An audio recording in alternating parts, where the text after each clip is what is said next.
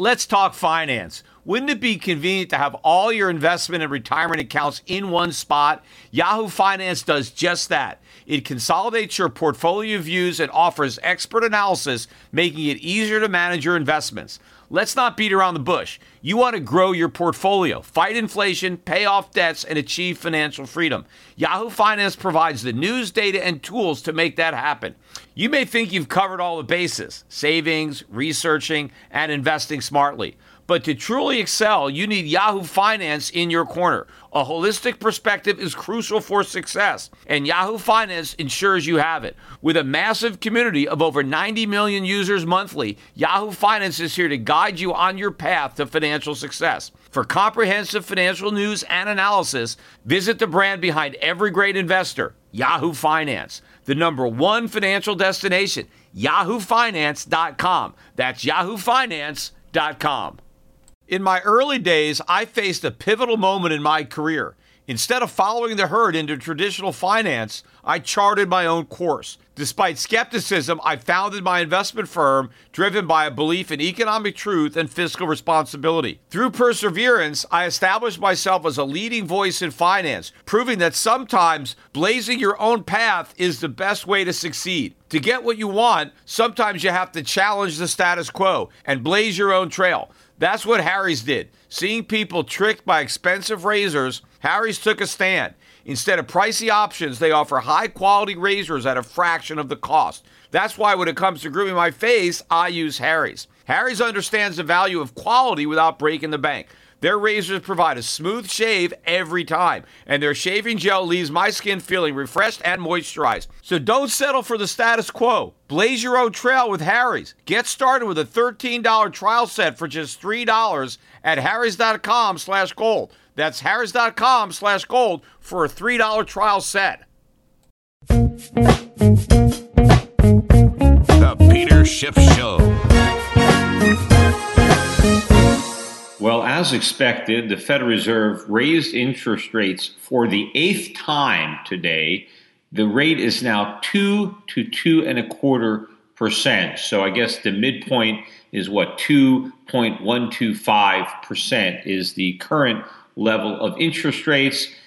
The move was highly anticipated. Of course, even I expect the Fed to raise rates at this point. I have been expecting that for some time, ever since the Fed first began raising interest rates. It became apparent that they would continue to move rates higher.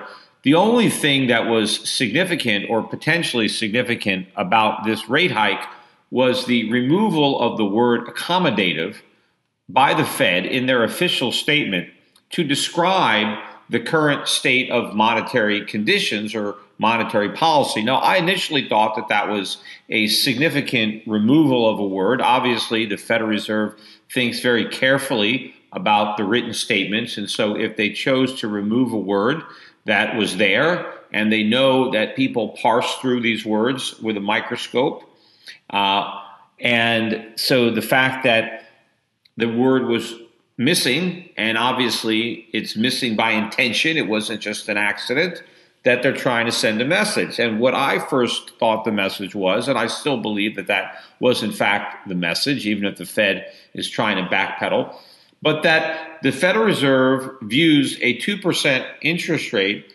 as neither accommodative or maybe restrictive, but maybe neutral. That the Fed now believes that rates are high enough that they would no longer be described as accommodative. Meanwhile, rates are 2%.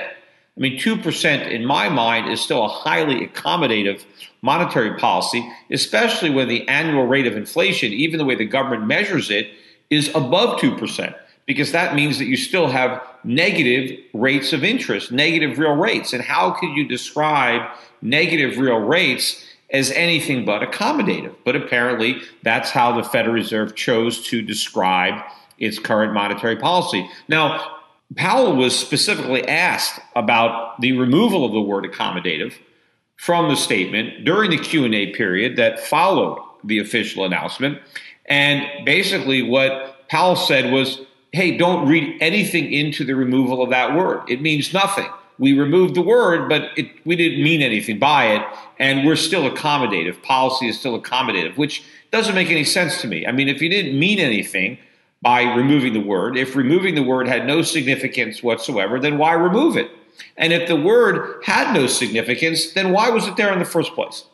So to me, I just think Powell, just in an off-the-cuff remark, had to acknowledge the fact that the Fed is still being accommodative, because I think Powell wants the markets to believe that the Fed has their back and that the Fed is being accommodative, even though the official statement removed that word. But what I think is more significant about it is that it validates what I have been saying, which is that the Fed is much closer to the end of this rate hike cycle than is generally perceived and has been priced into the markets. Because if 2% is no longer considered stimulative, well, then how much more can the Fed hike rates before it thinks rates are too high?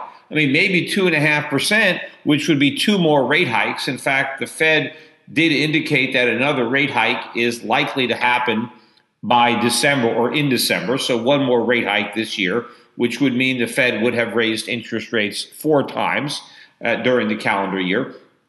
But beyond that, if the Fed already thinks that 2% is not stimulative, then how much higher can they go before policy is now restrictive? And of course, the Fed may not want to pursue a restrictive monetary policy, which means there's not that much left in the Fed's rate hiking, which means to me we're a lot closer to the point where the markets really should be factoring in the next easing cycle, which can't be too far off. And if the markets are in fact forward looking, then why not look forward to that ease?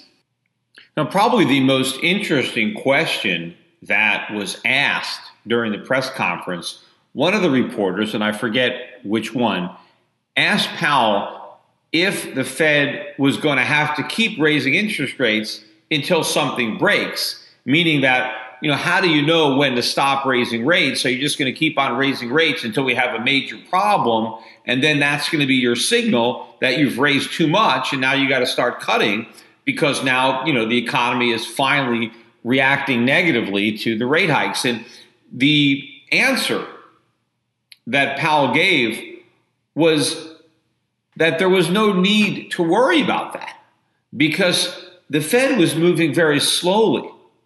That one of the reasons that the Fed wanted to raise interest rates slowly was so they would have opportunity to judge the reaction in the market to the rate hikes, so that if there was any adverse reaction to a hike, well, then they wouldn't have to, continue to hike, or they can adjust their policy, but that since they were going so slowly that they could be confident that they weren't going to make a mistake. And of course, that was the same hubris that we had from Alan Greenspan leading up to the 2008 financial crisis, because at the time, the increases were 1/4 point at a time. Now, I think that the Fed was hiking rates by 1/4 point every time they met, not every time they had a press conference. So the increase happened a little bit quicker under Greenspan, but still Greenspan believed that the measured pace was the best way to insulate the economy from the shock of just jacking rates up all at once, that they would just raise rates very slowly, and therefore the market would have time to adjust to the higher interest rates. And I remember at the time, I was very critical at the Fed specifically for doing that, because I said the slow and measured pace at which the Fed was raising rates was causing problems. They were leaving rates too low for too long. More people were getting suckered into the tender trap of adjustable rate mortgages, and that the Fed would ultimately regret this, and the market would pay a large price for the slow pace of rate hikes. Well, now rates are being raised at an even slower pace now than they were then. And you have the Fed confident that simply because they raised rates slowly, that somehow the markets and the economy will be insulated from any ill effects, and they will have ample time to judge the effects and maybe adjust their policy. But what's happening is this is simply lulling everybody into a false sense of security. Yes, had the Fed moved more aggressively at raising rates, they would have pricked the bubble sooner. They would have brought on the recession sooner and the problems would have been more obvious to everybody. But because they are proceeding as slowly as they are, they're simply allowing the problems to get that much bigger before the bubble finally bursts. They're letting the bubble get that much bigger. And when it pops, the Fed is not going to be in a better position because they acted so slowly. They are going to be in a worse position. And believe me, it's not like the Fed is going to finally see a small reaction to one rate hike that will enable them to quickly reverse course and engineer this soft landing that everybody likes to talk about. The minute there's a problem from the rate hikes, it's going to be a crash landing. There's going to be no opportunity to try to soft land this thing, because as soon as it goes down, it's going to come crashing down, even if the Fed immediately goes from whatever they've raised rates to zero and launches another round of quantitative easing.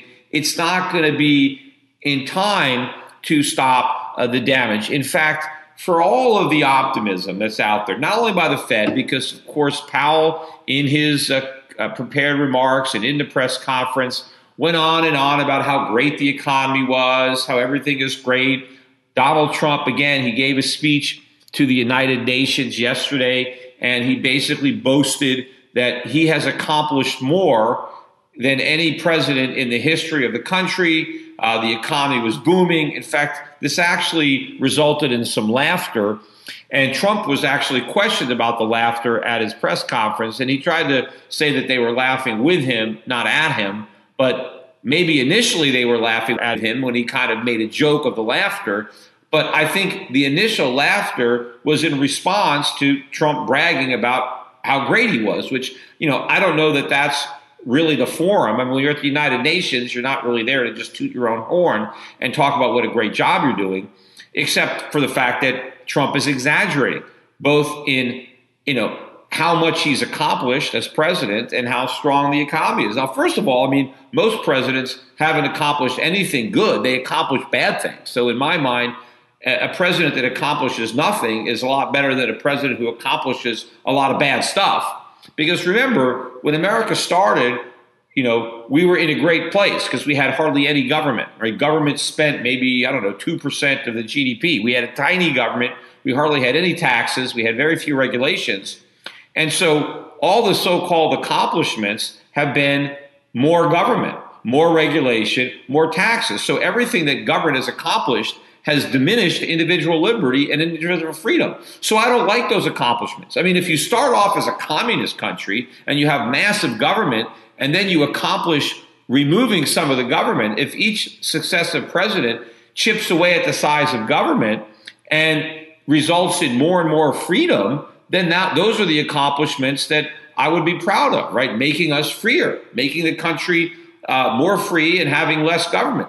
But when you start out with maximum freedom and minimum government, and each president manages to increase government and diminish freedom, well, I mean, that's not really a lot of accomplishment. So to say that I've accomplished more than any president, in my mind, sometimes that's a bad thing because the accomplishments are detrimental to the economy and detrimental to individual liberty.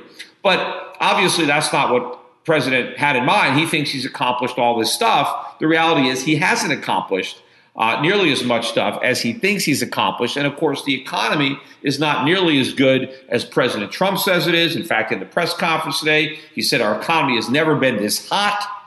Well, none of the actual data bears that out. I mean, yes, you have record high consumer confidence numbers. I get that. I understand that there are people who believe that things are going to get better. But from my experience, consumer confidence numbers are more of a contrarian indicator than a reliable indicator of what's going to happen in the future. It just kind of lets you know a snapshot of how optimistic people are in the future. It's a lot of hope, and a lot of that hope has been engendered by a lot of the hype.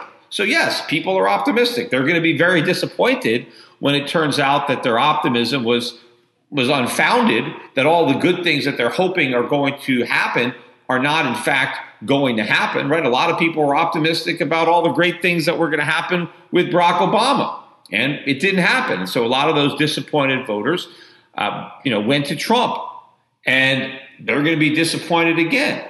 But if you look at just the numbers that are coming out now, The numbers that came out today, we got numbers on new home sales. And the big disappointment was in the revisions to the prior months.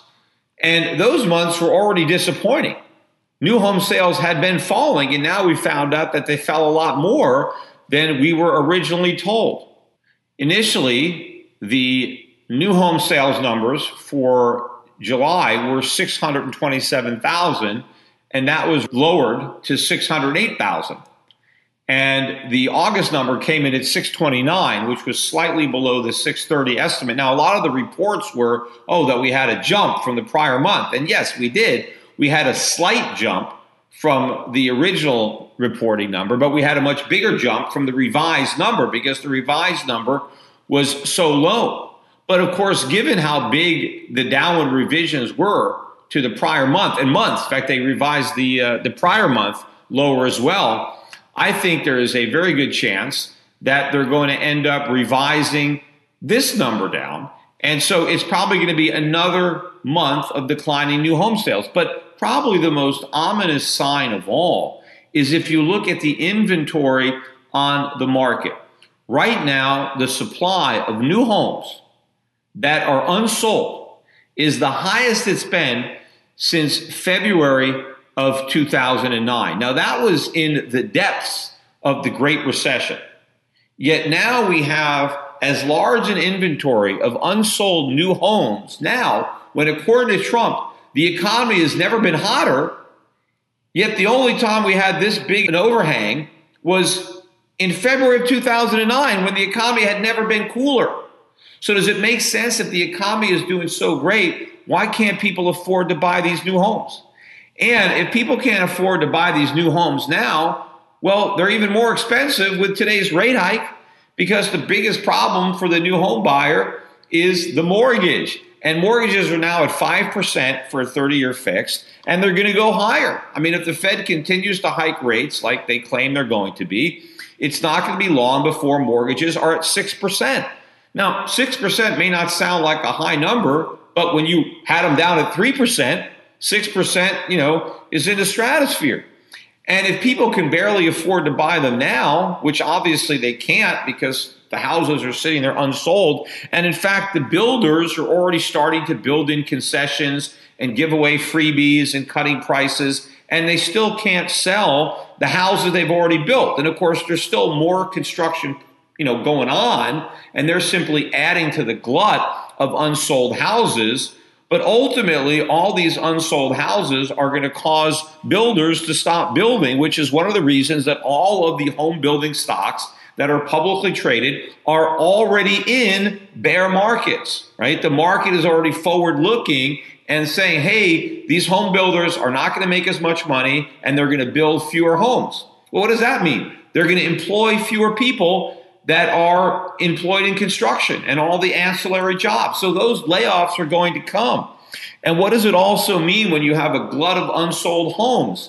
Prices are going to come down. How do you clear the market? If you have all these new homes that no one can afford to buy, well, prices have to go down. And of course, the other thing that is complicating the home building is the increased cost. The tariffs are making the products or the raw materials more expensive. And, Trump was asked again about these tariffs in his press conference, and he basically said that he's getting ready to impose tariffs on cars that are coming in from Canada. And he said, this is going to be great. He says, we're going to make so much money on these tariffs that it's going to be better than if we have a deal with Canada because we're going to make all this money off the tariffs. Who is we? We're not making the money. We're paying the money. I mean, the government is making the money because they're taxing the public. But Trump still thinks that Canada is going to be paying the tariffs to the U.S. government so that we're going to come out ahead, that we're going to get all this money from Canada. The money doesn't come from Canada. To the extent that anybody pays the tariff, it's the American consumer paying the tariff to the U.S. government. And if he doesn't want to pay the tariff, well, then he doesn't buy the product. And then the U.S. government doesn't get the revenue, and the American doesn't buy the product. But there is no way that we come out ahead. Trump still thinks that. In fact, in the press conference, he said that some people think tariffs are taxes, and they're really not. Yes, they are. I mean, if they're not a tax, what are they?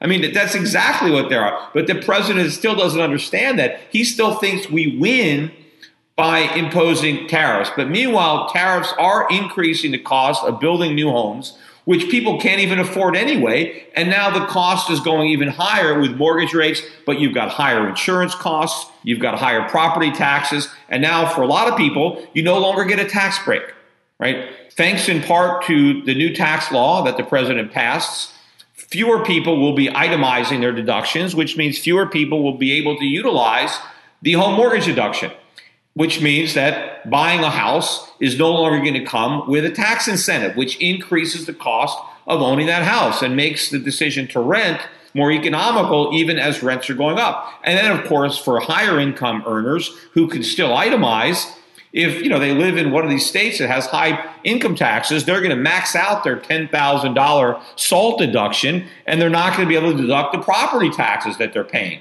And so that increases the real cost of the property tax, and the property tax is like a liability for a house. The value of the property tax detracts from the house because when you buy the house, you are obligated to pay the tax.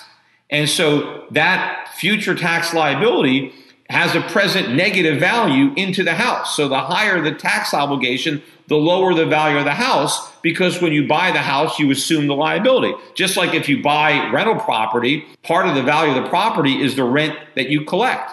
Well, if you buy a house to live in it, the property tax is like you're paying rent to the government. And the more rent that you have to pay on the house that you buy, the less that house is actually worth. So there's all sorts of reasons that property prices are going to continue to fall. And this housing industry is going into recession.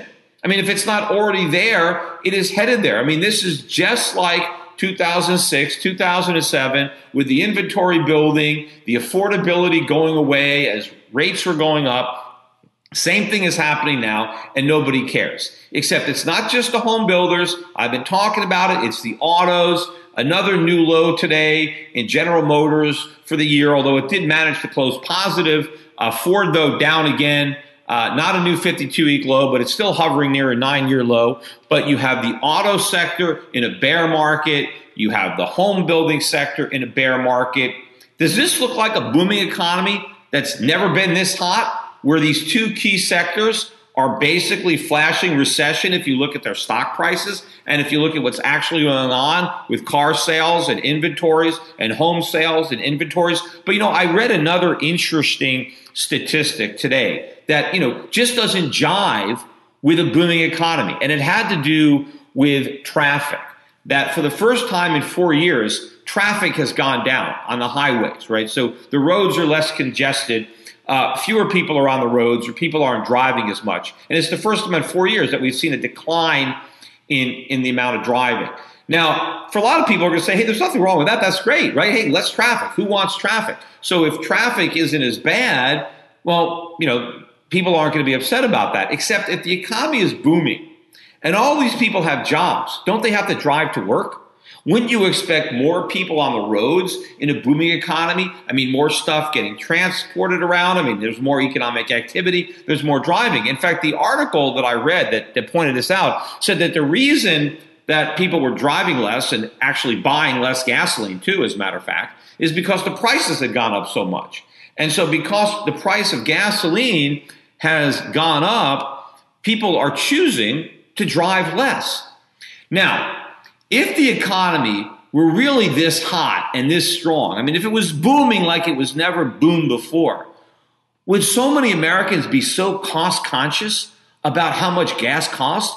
Would people really decide in a booming economy, no, I'm not going to make this trip because it cost me an extra $5 or $10 to fill up my car with gas? If the economy was so good, they wouldn't care about the extra $5 or $10 because they'd have so much extra money. People would be working more, they'd be getting raises, or they got the tax cuts. So if people felt wealthier and the economy was doing better, they wouldn't have to reduce their driving just because the cost of gasoline went up. When people are really cost conscious, when people are, using coupons and pinching pennies, right? When they're really trying to squeeze the last dime out of every purchase, it's because they're having a difficult time, right? They're having trouble making ends meet, and they really feel the pressure to try to do whatever they can to minimize their costs, which is what a lot of Americans are doing now. They are under financial pressure.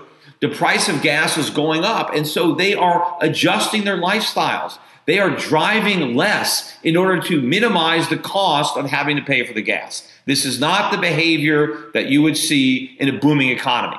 Right? This is the kind of behavior that you might expect during a recession when people have to make these trade-offs. But believe me, the trade-offs are only just getting started because oil prices are heading a lot higher once the dollar turns down, which I believe it is going to do, especially if people start to understand that the Fed is almost done hiking and the economy is rolling over, that the tariffs are backfiring, right? That the tariffs are calling into question the dollar's role as the reserve currency, as well as a lot of the other sanctions and the ways that President Trump is choosing to weaponize the dollar. Obviously, if the dollar is a weapon, then the rest of the world needs a shield. They need to find a way to diffuse that weapon, to protect themselves from that weapon. And the way to do that is to get out from under this dollar system, start utilizing and transacting in other currencies to neutralize the effectiveness of that weapon. So as the dollar goes down, prices are going to go up even more. Interest rates are continuing to go up. So American debtors have to pay that higher interest, not just homeowners, but people who have credit card debt, student loan, auto debts. Remember, corporations have issued a tremendous amount of debt in order to buy back stock. A lot of this debt had shorter term maturities. A lot of this debt is going to start maturing, and now the companies need to roll it over. They need to go out and re-borrow the money, but you know what? Now they have to borrow at the prevailing rate, which is much higher than the old rate. Well, where is all the extra money going to come from to pay the higher interest? It's going to come right out of corporate earnings. So all these lofty earnings expectations are not going to be met because more of their revenue is going to be expensed as interest. And in fact, some companies, their interest expense might rise so much that they have no earnings at all. It might wipe out all their earnings, especially if their sales are falling because their customers are also spending so much money on interest that they no longer have the discretionary income to buy their products or, their services. And so your revenues are falling as your expenses are rising. So the perfect storm is coming, yet all the weathermen at the Fed and on Wall Street or in the financial media or the president himself, hey, sunshine, everything is great, nothing to worry about. Yet here we are 10 years after the 2008 financial crisis, and nobody cares. And of course, we're going to be coming to October, right? October is an ominous month. I mean, not every October is there a stock market crash, but obviously we had the crash of 1987 in October. The big crash in 1929 was in October. There were some other Octobers that were notorious for big stock market declines. Yet no one seems to be talking about the possibility of a big stock market decline this October, and it could happen. And obviously, if it does happen, that has huge implications for the midterm elections the following November. But given where the bond market is, by the way, bonds actually rose today. Right, the Fed raised interest rates, and buy the rumor, sell the fact. In the bond market, bond prices rose. The yield on the 10-year and the 30 years came down. And so the yield curve itself actually flattened because the short rate went up, yet the longer rate went down. But I think that is a one-off move. I still think the trend is higher in long-term rates. The dollar was actually flat today, not much movement out of the dollar. Gold was down about $7. In fact, it was down all day. It opened down about that level. I think I saw it get down to maybe less than $1 at one point after the Fed hiked rates, but it never quite went positive, and then it sold off. But maybe we'll start to see some bigger reactions to what the Fed did tomorrow, Friday, or next week. I mean, oftentimes you see a delayed reaction in the markets to a rate hike. But again, the Fed has been playing with fire all along with these rate hikes. And one of these hikes is going to be like that proverbial straw that breaks the camel's back. Of course, you never know which straw is going to break the camel's back until you put it on the camel. But of course, once the back is broken, well then, that's it. I mean, you destroy the camel. And so Powell somehow thinks that if he breaks the camel's back with one straw, just because he's been putting the straws on very slowly, that somehow he's going to be able to bring in the medics and nurse that camel back to health quickly enough so that, it doesn't matter. Believe me, you break your camel's back, it's all over for that camel. Let me conclude today's podcast by updating everybody again on the ongoing Brett Kavanaugh saga, which may come to a conclusion following tomorrow's hearings. But today I learned about a third woman who is coming forward with evidence of sexual misconduct, potentially rape, also contradicting claims that Brett Kavanaugh made in an interview the prior day that was aired on Fox News. And one of the admissions that Brett Kavanaugh made was that he remained a virgin throughout high school. In fact, for many years following high school. So he didn't exactly say that he lost his virginity while still at college, but he may have remained a virgin for, all of the years that he was in college. But not only did he say that he was a virgin in high school, he said he never even came close to having sex or something like sex. So, basically he said he was really kind of a choir boy. He said he was focusing on his church, on sports, on academics, and he was really only friends with girls. He didn't really have any girlfriends. He didn't have time to pursue women because he was pursuing academics and sports, and that's where he was concentrated on, in his community and his church. And so he categorically denied all of the allegations. No way, this couldn't have been him. And he was specifically questioned about his drinking. And while he didn't deny drinking at all, he did say that he did not recall any point where he drank to such an excess where he could not even remember what he did the prior day. So it's basically impossible that some of these allegations could be true, yet Brett does not recall them because he had drunk himself to the point where he lost his ability to remember what he did because he testified that none of that ever happened. But now you have a woman coming out who specifically says that she not only recalls being at a party where rape was going on. I mean, organized rape. According to this woman, Brett Kavanaugh and his buddies would spike the punch bowl with alcohol and even drugs. And the purpose was to get women drunk so they would lose their inhibitions so that they could have sex with them. And what they would do is they would take an intoxicated woman into a room and they would all take turns, like a train, having sex with her one after another.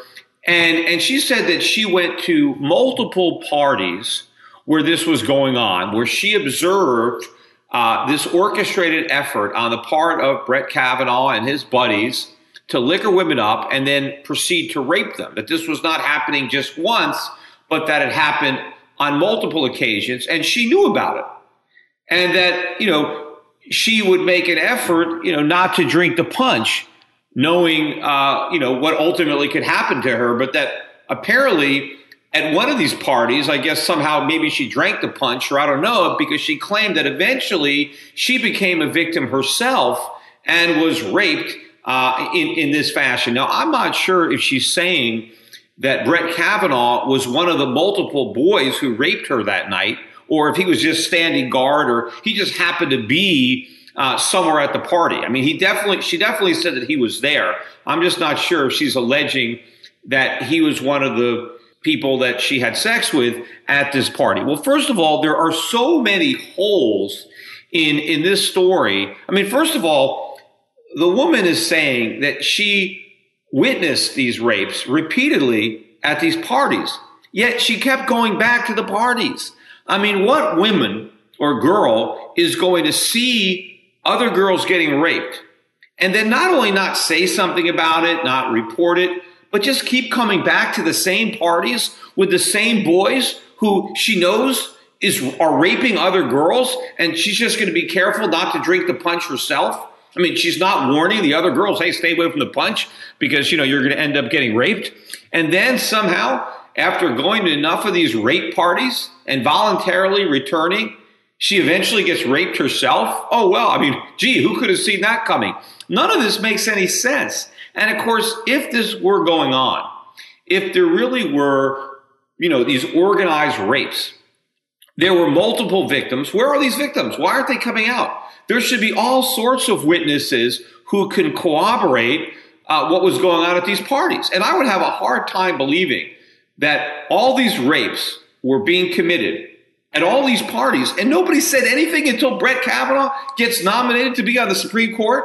Now all of a sudden somebody brings it up and everybody has been silent the whole time. I mean, what makes more sense? That all the other people who witnessed all these rapes, including all the other women who were raped, all these people are remaining silent, right? They're just, and this one woman that comes out is, and then believe it? I mean, it seems to me that it makes more sense that this woman is making it up and that it didn't happen than that all these other women, both victims of rape, witnesses to rape, and all the other guys who were at these parties. And of course, you can't tell me that every guy at these parties was participating in the rape, right? Because maybe people would be reluctant to come forward and say, yeah, the rapes were going on because, you were one of the rapists. I mean, there obviously must be some boys that were at these parties that were not raping the girl. I mean, none of this makes sense. Yet somehow we have to believe this allegation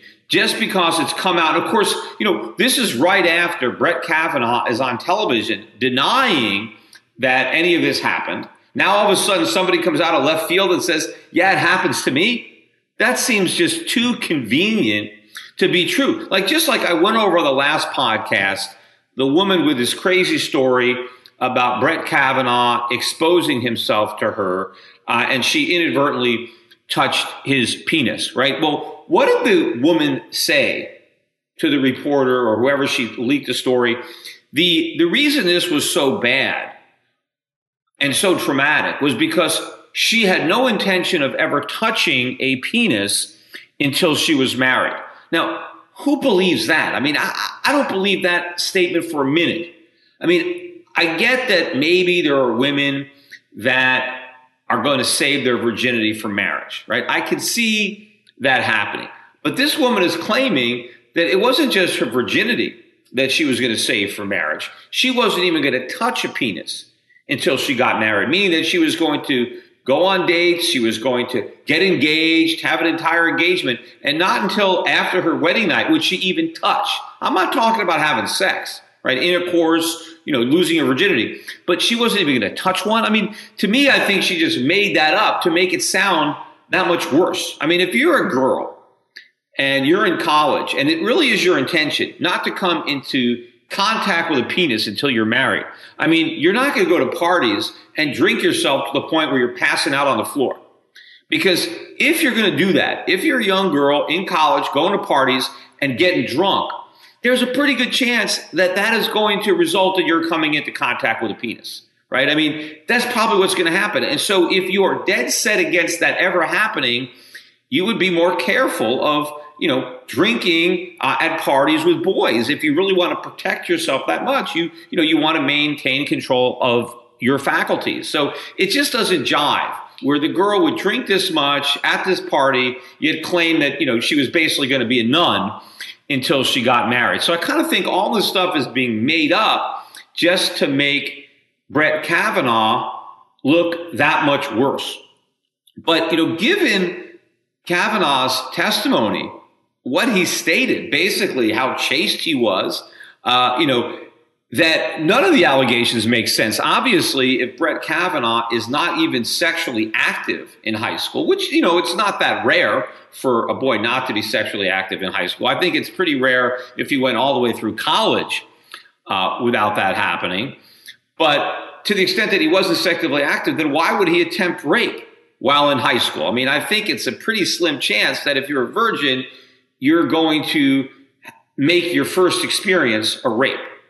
I know guys are generally in a hurry to lose their virginity. I mean, girls not so much. I mean, they kind of want to find the right guy in general, and so they want the experience to be more meaningful to them. Guys kind of just want to get it out of the way. It's kind of like a monkey off their back. They want to hurry up.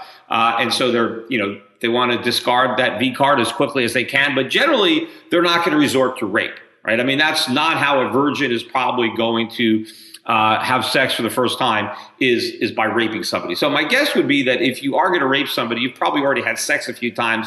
You kind of know what you're doing, and you're confident enough to commit a rape. Not that I'm saying that committing rape is good, but I just think that somebody who is raping somebody has probably had sex before. So again, if Kavanaugh was a virgin in high school and through most of, or maybe all of his college years, it certainly means that it is less likely that any of these stories about his having abused women sexually are complete fabrications, because basically what he's saying is there isn't even room for interpretation where I had sex with a woman and, now she's saying that it was forced, or maybe there was a misinterpretation of the activity, because there was no activity. According to Brett Kavanaugh, nothing ever happened. So there's no way that he could have ever sexually assaulted anyone because he didn't have sex with anyone. Now, maybe he could be Bill Clintoning this whole thing and saying, it wasn't technically sex.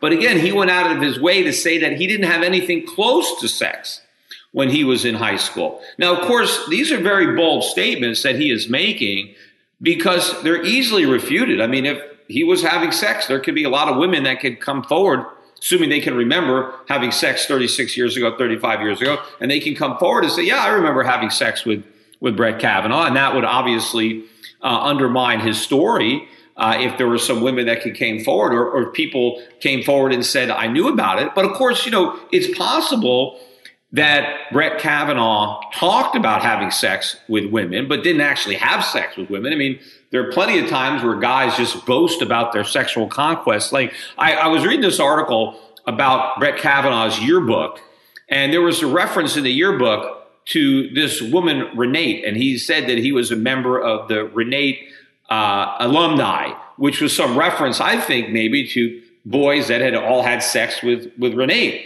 And I don't know, maybe Kavanaugh just wanted to say he did because that was like the thing that you said in order to prove your manhood, that you had sex with this woman. Now, I don't know, some people are saying maybe it just meant that you went on a date with her or something like that. But I think this woman, Renate, has come out and said that she has no recollection of even kissing Brett Kavanaugh, let alone having sex with him. Now, that doesn't mean Brett Kavanaugh might not have bragged about a sexual conquest that he didn't actually have, especially if he was still a virgin throughout those years. But putting that stuff out there, I mean, you don't say that kind of stuff unless it's true, because obviously it's easily refutable.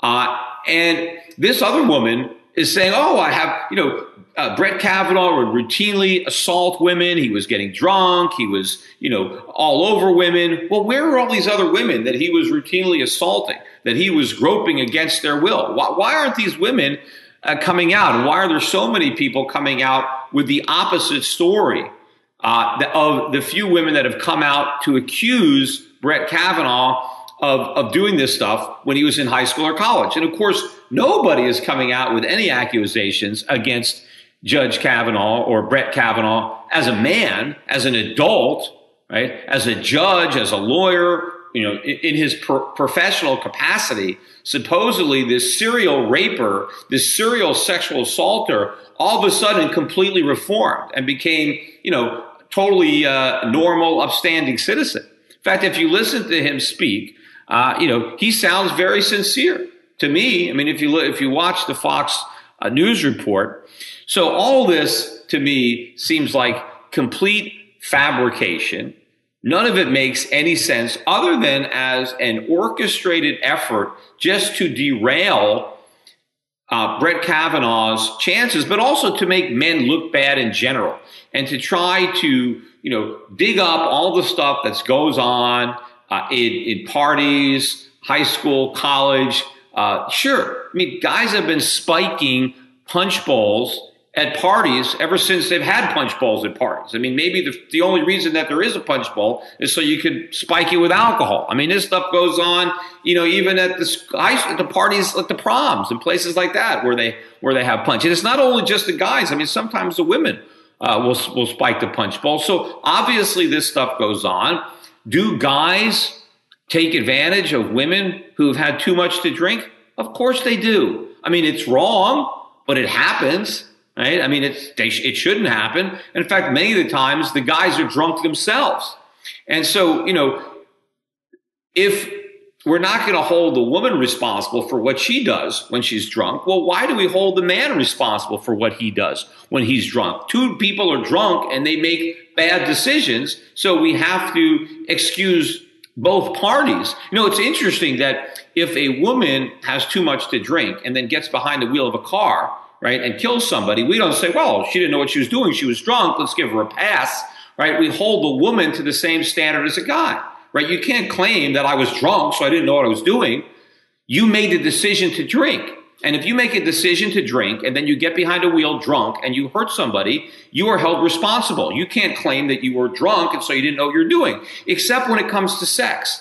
A woman can have all the alcohol she wants, and then if she has sex while she's drunk, she can say, well, I didn't consent because I was drunk, right? But if a guy is also drunk and he has sex with a woman who's drunk, oh, it's rape. Well, why can't the guy say, I didn't know what I was doing, I was drunk? So it's a double standard. But of course, this stuff happens. But that doesn't mean that Brett Kavanaugh should be disqualified for the Supreme Court, even if he was a guy who, happened to take advantage of a woman who had too much to drink when he himself was also drunk at the same party, and they were both underage, right? They're both teens. But it may not have even happened. Maybe Brett Kavanaugh was simply at a party where other teenage boys, right, were having sexual relations with drunk teenage girls, right? It happens, right? I mean, and I blame the parents more than the kids. You got all these parties, all this alcohol. I mean, this woman, who I don't even believe anyway, but she's claiming that there's all these rapes going on at house parties.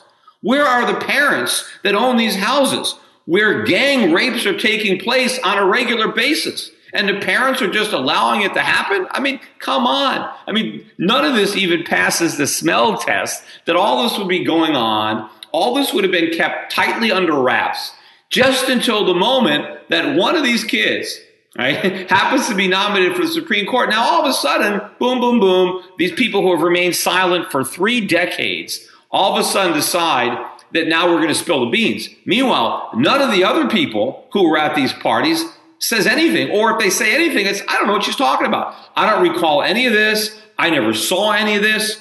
Believe me, if there were girls being train raped at parties, everybody at the party would know what was going on, right? It wouldn't be a big secret. And if everybody knew what was going on, the secret would have come out. Not today, but 35 years ago when it happened.